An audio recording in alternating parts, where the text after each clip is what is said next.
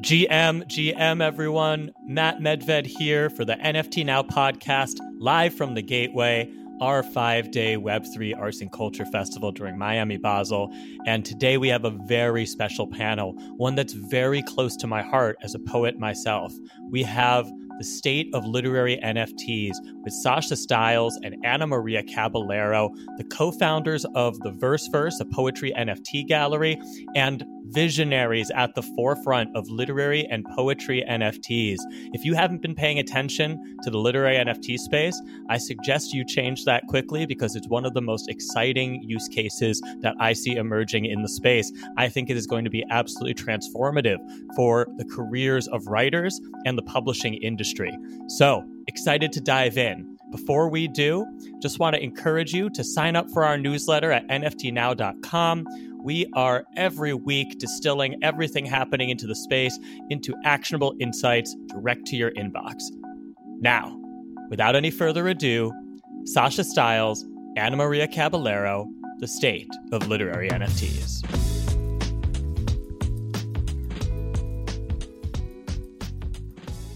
The stars of this show are Sasha Stiles and Anna Maria Caballero, co-founders of the Verse with Kaylin Iwamoto, and just pioneers at the forefront of poetry NFTs and really pushing literary NFTs as a category forward. So I'm so excited to get into this.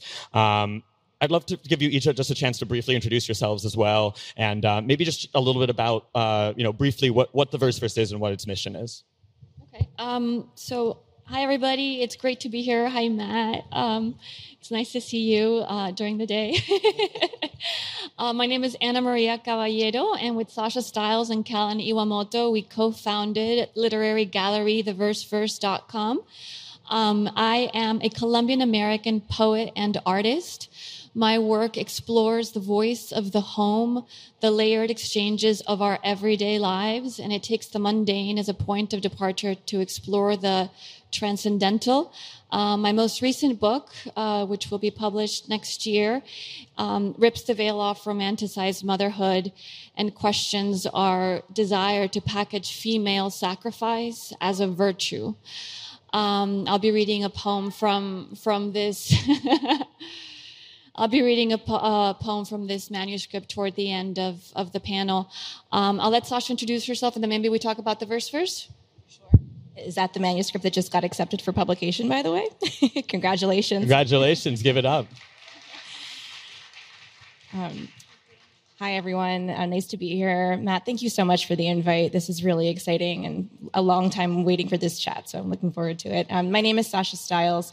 As Anna said, I'm one of the co-founders of the Verse. I also am a lifelong poet and creative writer. I have been writing poetry since I was, 6. I got my first rejection from the New Yorker when I was 15.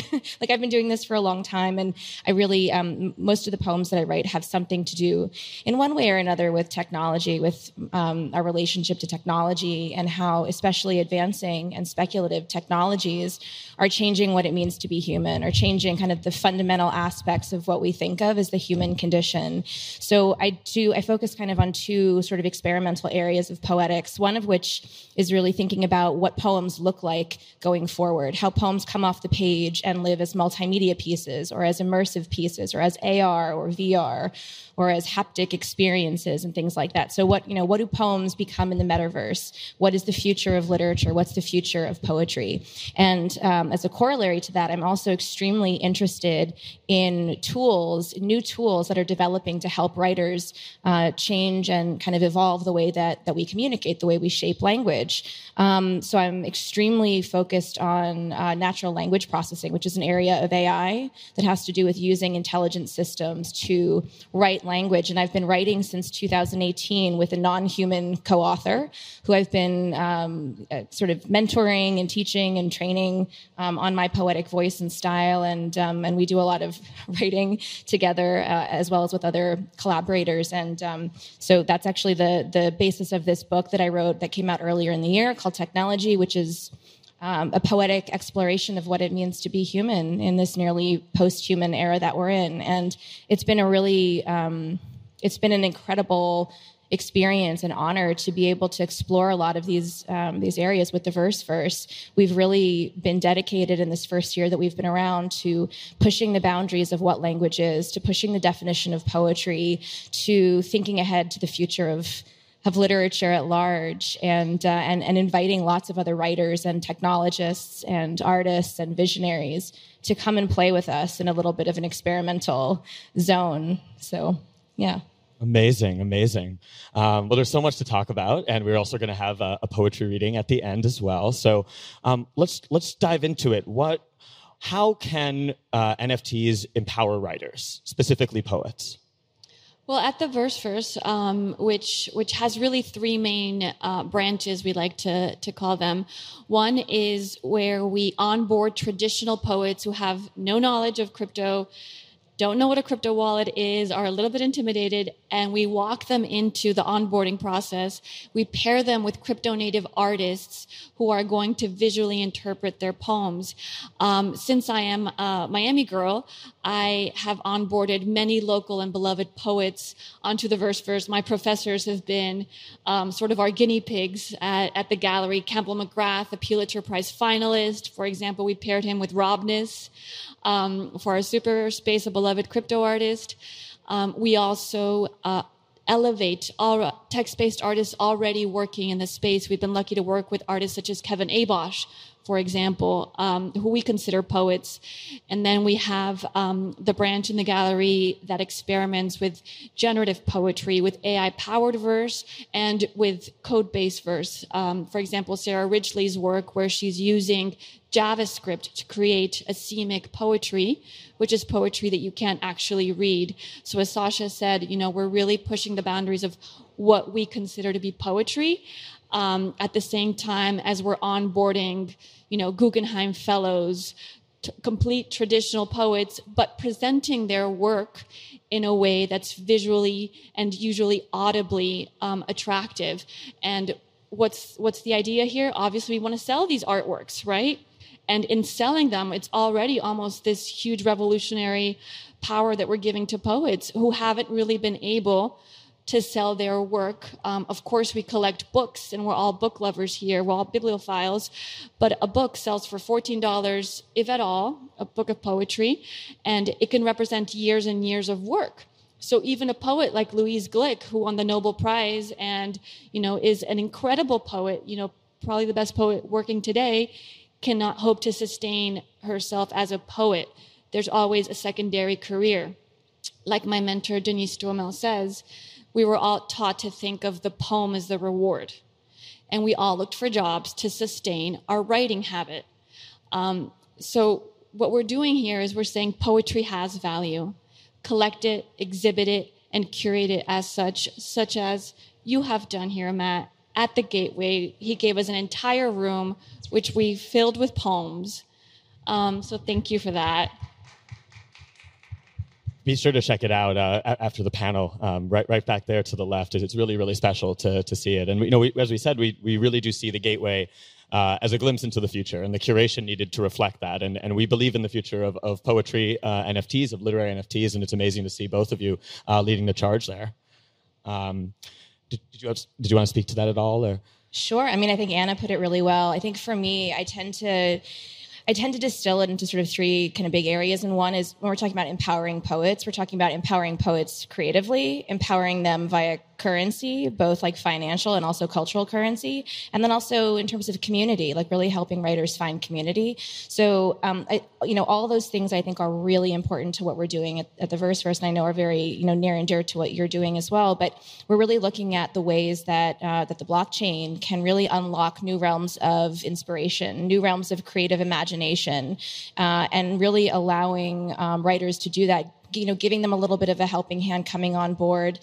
The literary establishment where we both come from is let's admit it, it's a little old-fashioned. It's most of our friends from the literary world, I think, have been a little slow to adopt things like NFTs. So we've really tried to, go above and beyond to show them here are the reasons why you might want to come in. It's because it's really fun to get to try and play with new tools and see where that might lead your imagination as a writer, see what it might bring up to the surface that you haven't been able to touch in your practice so far. So that's one really big area, is that kind of creative piece. And then, as Anna was saying, I won't dwell on it, but just to kind of hit it again, we're really, really focused on this idea that poetry has currency, and poetry should be imbued with currency. Poetry should have real value, and we should value poets, and we should give them that sort of material, proof of that. And also, we want to, take a step back and say, look, we all know, I think, at a fundamental level that poetry is important. And we know that because whenever we have a really important occasion, if we, at weddings or funerals or, births or all these really intense moments, we reach for poetry.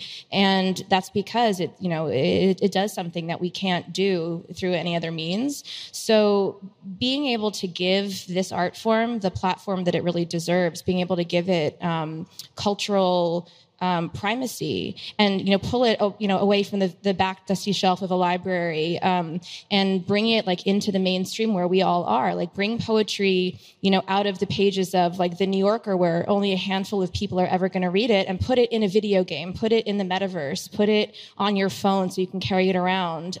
Really are just trying to hammer on the idea that currency isn't just about money, although it certainly is. It's also about energy and power and influence and resonance and culture.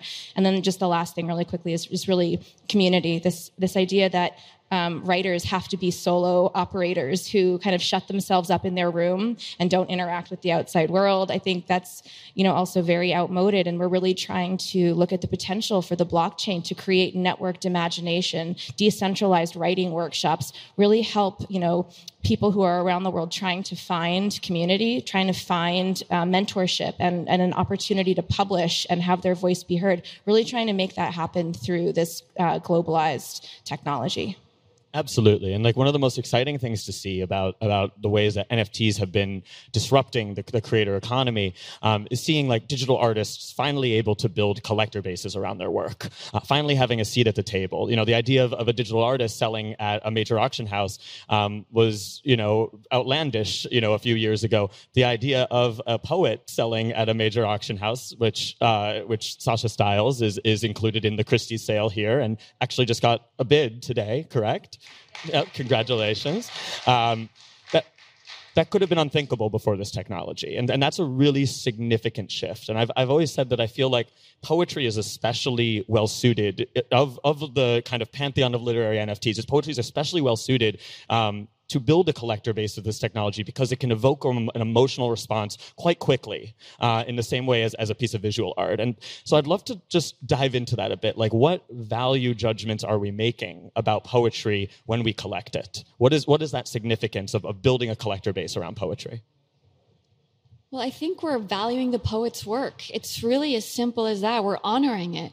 We're saying your work matters, and we believe that it deserves to be remunerated. I also believe that, this is probably the first generation of poetry collectors.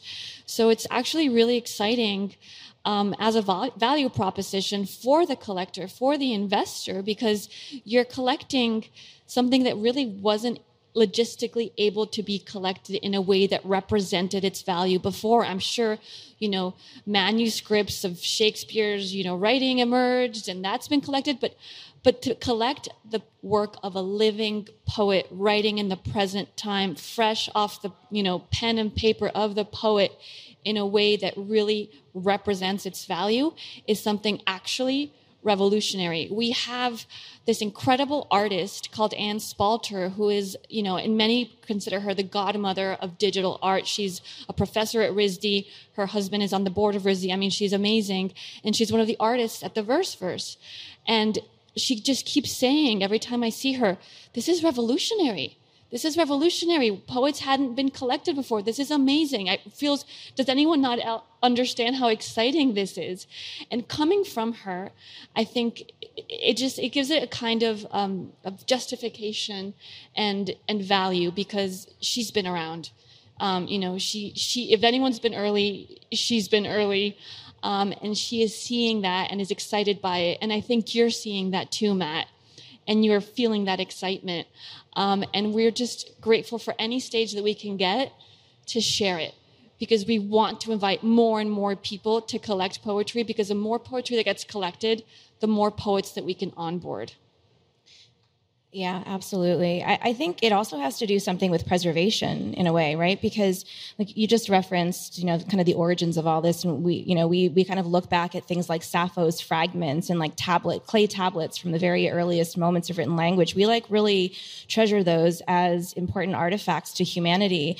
And there's a lot of work being done right now in new media, in digital poetry, in computational poetics and generative literature that exist only, online or only as virtual items.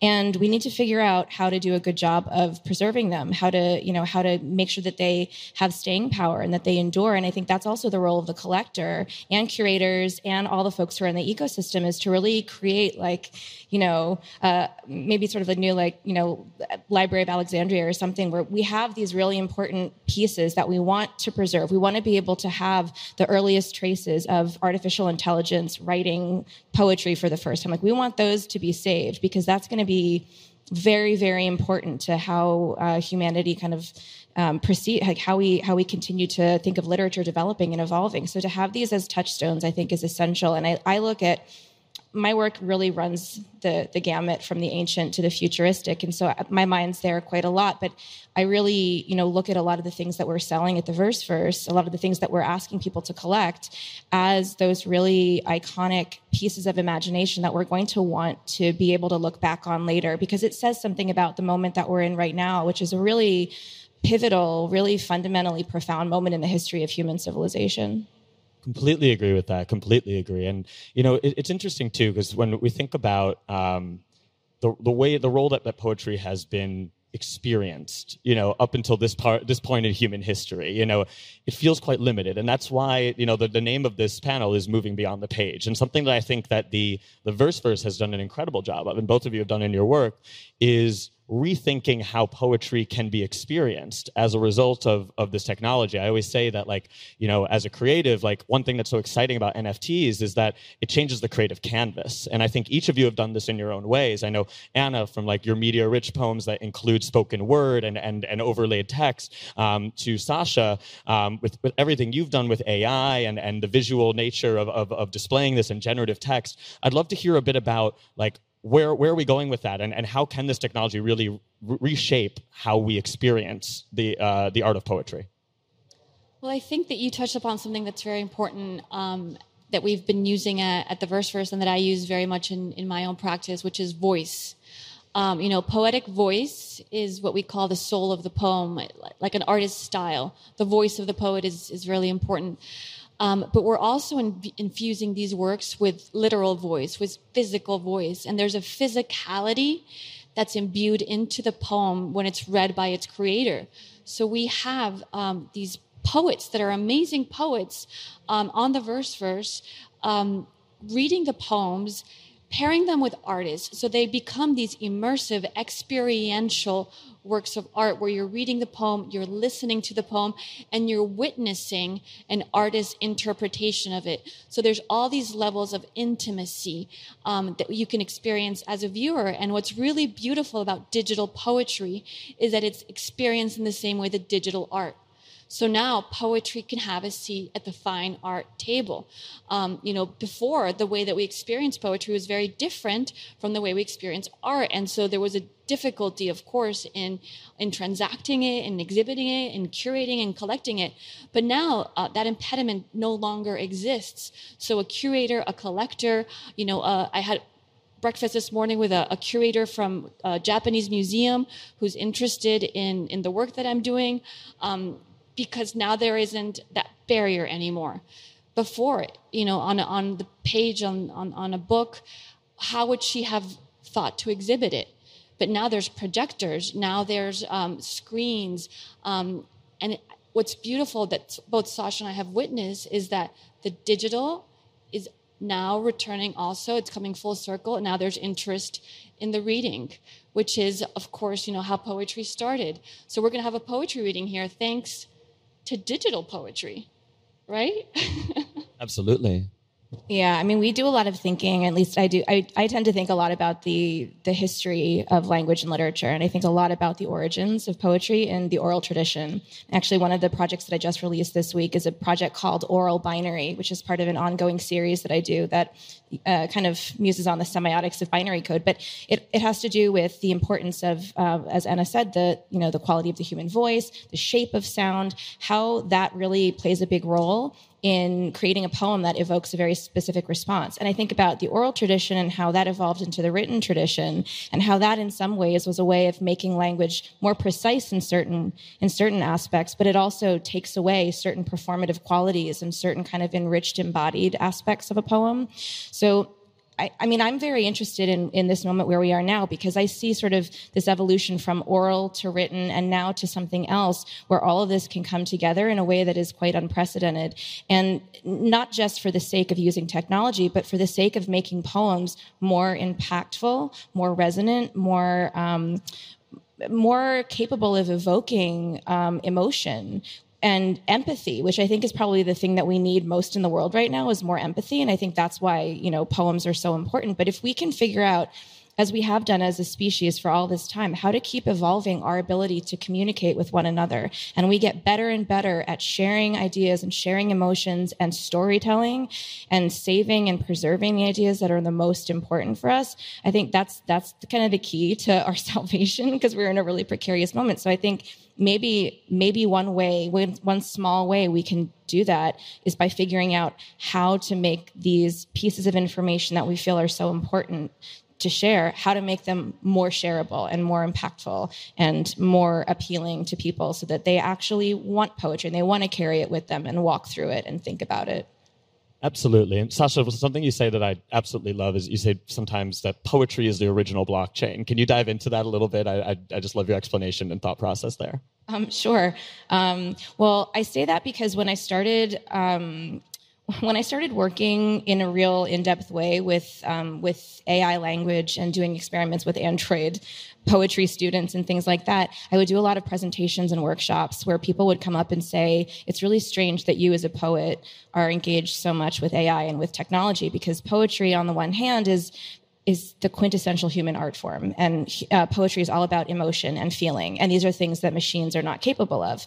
And, AI is very mechanical and formulaic and algorithmic. And that's actually, some people seem to think that's the antithesis of poetry, which I think a lot of my practice has evolved around this idea that I want to collapse that false distinction between poetry and technology in that way. And one of the ways that I do that, I think, in my own head is by realizing how closely linked poetry and code are, how closely poetry and technology are related. And I actually think, and I've suggested this, as you say, on a few occasions, that poetry is a technology. It's actually one of the oldest and most durable technologies that humans have ever invented. And poetry really, came about as a primitive data storage system before we had written language, before we had the printing press or books or Instagram or anything. We had to use poetic devices like rhythm and rhyme and meter and assonance to encode ideas and make them memorable so we wouldn't forget them.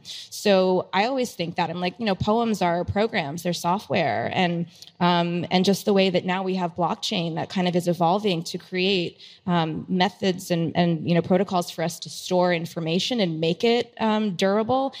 Poetry has been doing that for time immemorial. So I think that's another reason maybe why we've had this surprising response from people in the Web3 community to what we're doing with poetry. I feel like there's some really implicit resonance between technology and poetry that we're really, really starting to delve into.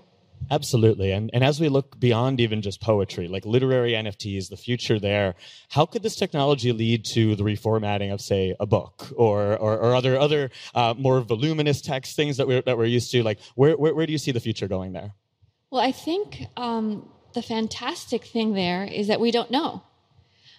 It's only just getting built. I'm actually launching a short story collection next week in New York with a digital press as an NFT. And it's their second book only. And there's very few NFT books out there. There's people like MS Borland who released a book. She's a friend. But it's really to be written. And, I invite you, Keith, who's here in the audience, Keith Grossman, and all of us who are committed and bibliophiles, from the beginning of our lives, to really think about what we want them to be like, because it's all waiting to be written. I think that, of course, we've got Kindle, we've got audiobooks, all that already exists.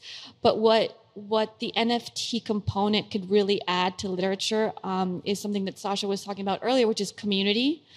And I also think currency, because even if we charge, the same value proposition for an NFT book as a physical book, I think that the fact that you're collecting it as this digital object that you want to preserve and keep says something about the way that you feel about it. It's an interesting emotional connection to the digital that I don't think will replace the physical. I think it can accompany it and enhance it, but it inverts what we're used to thinking in terms of physical versus digital. And I think that is something that is going to be very important as NFTs and Web3 continues to grow, that inversion of our emotional connection to digital objects versus physical ones. Yeah, well, like Anna, I'm also, very much a bibliophile, and I also clearly, I'm attached to physical books because I published one that's a very hefty object, but I'm also really interested in how this book exists as part of a larger sort of approach to storytelling as we move forward. And so for me, I consider it very important and very meaningful to have published an actual book. And I think there's something really special about this technology, and that's why books are still around and why they haven't become obsolete yet. And I think, it's really important to keep them alive. And one way that I think, I'm personally very interested in investigating and ideating is how we can use NFTs, how we can use blockchain to support what books do. And maybe that has to do with creating ecosystems where the books are part and parcel of a larger narrative, or part of a larger approach to how we communicate an idea, or how we invite a community to come in and, maybe it's a way of writing fan fiction, a way of promoting a story, a way of, adding layers to it, adding elements to the experience. So I think I agree, and I think it's very much the case. We don't necessarily have to only think about how NFTs might replace say the novel or a collection, because I don't think that's the case. I think they'll always coexist. It's about figuring out how can we unlock the possibilities that this technology offers us to expand readership, to make books, to make the act of reading important again and really valuable again. And on that note, I wanted to say really quickly, I was thinking the other day, it's so interesting to me to think about the fact that, as we always talk about, poetry hasn't really been in museums. And I think one of the reasons why is because in a museum, you're standing around with a bunch of people all looking at the same thing at the same time. And for most of history, or for most of at least written history, reading has been a very private act. It's something that you did in secret. And the idea of having your nose buried in a book is a very kind of time-tested, cliche for a reason. And that's fine. And I obviously love having those experiences, but there's something also very important in this more connected culture that we're moving towards, and this, this networked consciousness that we're all developing as a civilization. There's something to be said for having a piece of text that we can all engage with at the same time, and where we're all standing there and we're looking at something. And we do that now with advertising and with all sorts of copy that we see everywhere, but we're not doing it with things that are really, really meaningful and important. And I think maybe that's something to also, bring to this conversation, is when we're thinking about where NFT books can go, where they live, where they manifest, and why publishers should care, and why, media folks should care, and why readers should care. I think that's one big reason why. Absolutely. I think incredible points across the board. I could talk another hour, honestly, but I know we have a couple minutes left and we want to do a little poetry reading. So why don't we kick things off with Sasha? Sure. I think I'm actually gonna read a human poem, not an AI poem, just kind of throw a curveball. But this is a poem that I wrote in 2019, and it's sort of about the future of poetry. So I just wanted to read it, kind of looking back and see how far we've come, maybe what's still to come. So this is called 10-Year Challenge, and it was written in 2019. 10 years ago, I finally handed in my ancient Nokia. I spilled Pinkberry on my Blackberry, met my husband for a drink before I knew practically anything about him. Obama was sworn in, got his Nobel Peace Prize, and we swore it would all be different now. I had mousy bangs. Scientists sequenced the whole mouse genome and discovered water on the moon. Moore's Law was still going strong. Cheap mind-reading headsets hit the gaming market. I never used one, busy playing my own games, firing my neurons, hypothesizing what next, troubleshooting my mysterious, miswired technology. Africa's population hit 1 billion that year, having doubled over the previous quarter century. Troops and drones surged in South Asia. I got a flu shot, flew to China, let a heat-seeking scanner take my body temperature as I crossed the threshold to the Shaanxi History Museum, where disposable surgical masks were trending. Climate Gate opened. The great healthcare debate heated up. The auto industry stalled. Sully saved all the people on his plane. As ever, we were coming and going, leaving, arriving. That much hasn't changed. The present's always ending, so we live infinitely in the past and possible, inveterate time travelers with failing hindsight and prophetic vision. 2020 comes and goes with its own travails, another prime decade.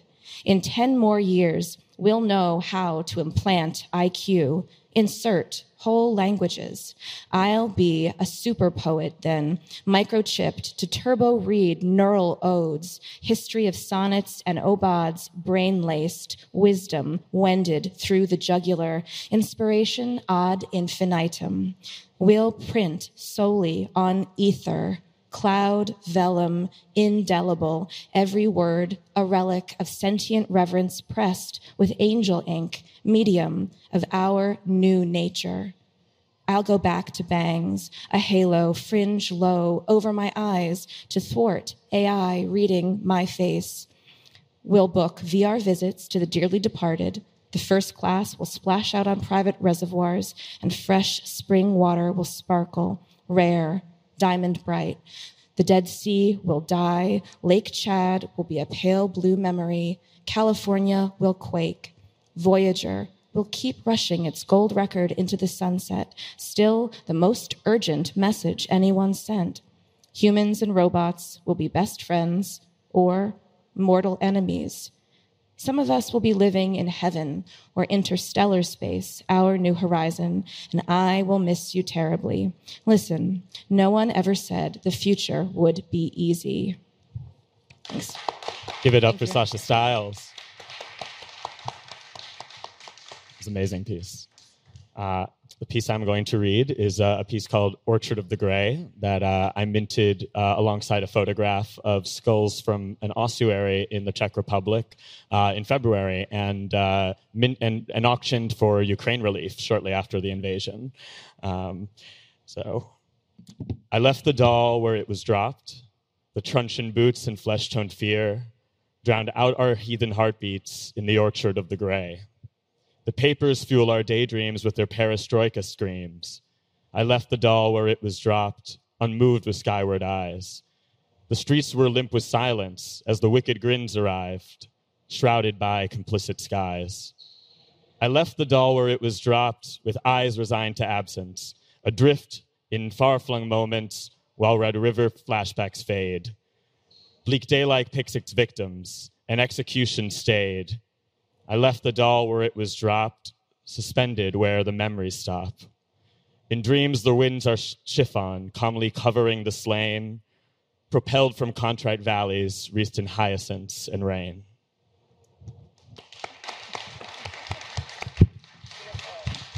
Thank you.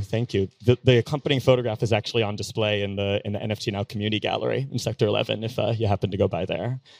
Let's close it out with Anna. Thank you. So I'm going to read a poem that I wanted to share because I wrote it for a London art gallery. And this would have never happened without Web3. I was asked to create a collection of 3 poems, and we exhibited them in London at this gallery called Gazzelli Art House. And it was just this experience that felt very surreal to have had such an opportunity, thanks to all that Web3 has to offer writers. It's a collection of 3 poems. This is one of them. It's called Once. Once I had a friend who was probably a boyfriend, except we were so little, that swift age between toddler and child, that it could mean nothing. I remember it as amphibian, small, slippery bodies, a game of spot the difference in the tub. His name was Juan. Once, Juan's large dogs knocked me over. Now I'm scared of dogs.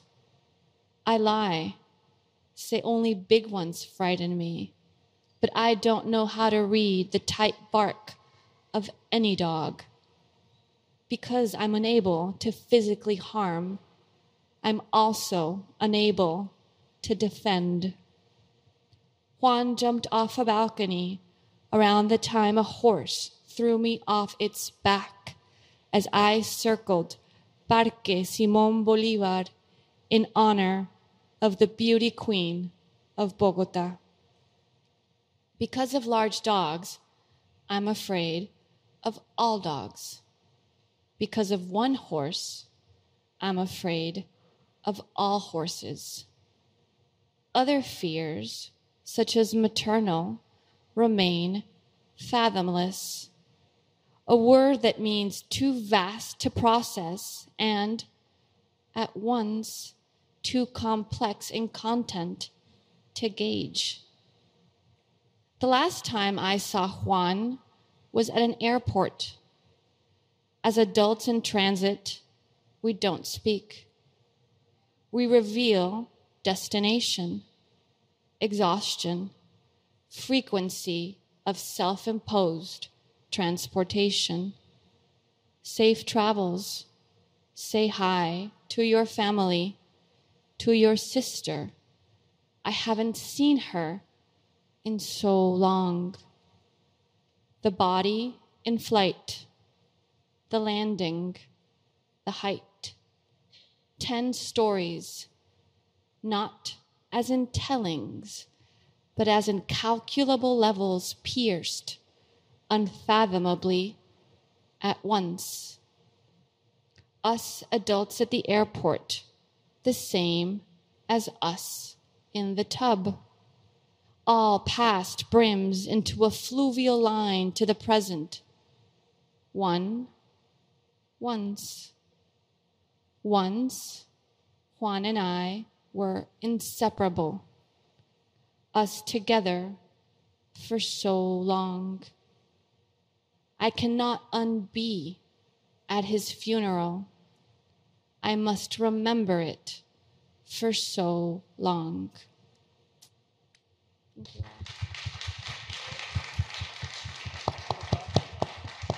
It's beautiful. It's beautiful. Well, we are at time. Give it up for Sasha Stiles and Ana Maria Caballero. Wow, what a special moment. Definitely the first poetry reading that we have had on air at the NFT Now podcast. Certainly not the last, though. I think we're going to be hearing a lot from Sasha and Anna in the future. Very excited to see everything that they're doing to help power a new creative economy for creative writers. And if you haven't checked out the Verse, highly recommend giving it a look. Well, that was an amazing chat. Thank you for tuning in. And if you enjoyed what you've been listening to, we would love it if you'd go to your podcast or streaming service of choice and leave us a review. We love your feedback. Stars are always nice to see. and we'll always incorporate it into what we do going forward. This has been the NFT Now podcast, live from the Gateway. We're excited to see you next week.